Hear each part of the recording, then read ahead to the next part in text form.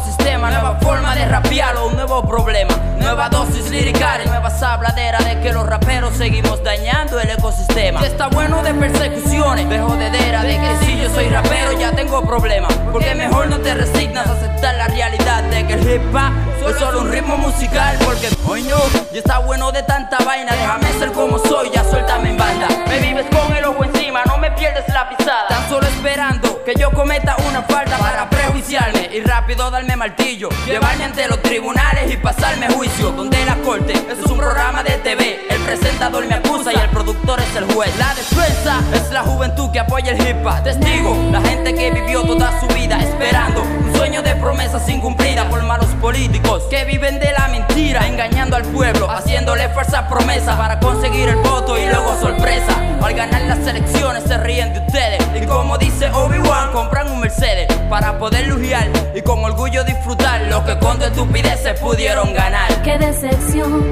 hasta cuándo sufrirá nuestra nación, sumergida en un abismo de dolor.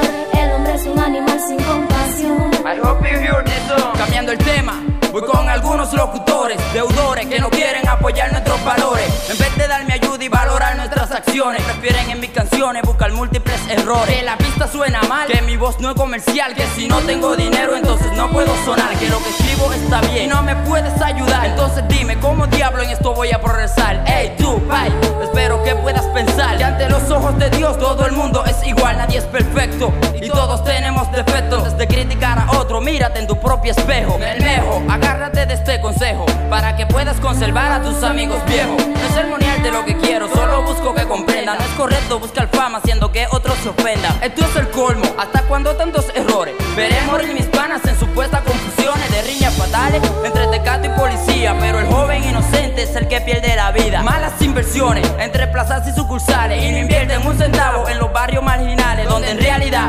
se necesita gran ayuda, donde hace 4 meses no recogen la basura, donde la peste te da cristiana sepultura. Dejen la corrupción y comiencen las ayudas. Qué decepción, hasta cuándo sufrirá nuestra nación, sumergida en un abismo de dolor. El hombre es un animal sin compasión. I hope you hear this song.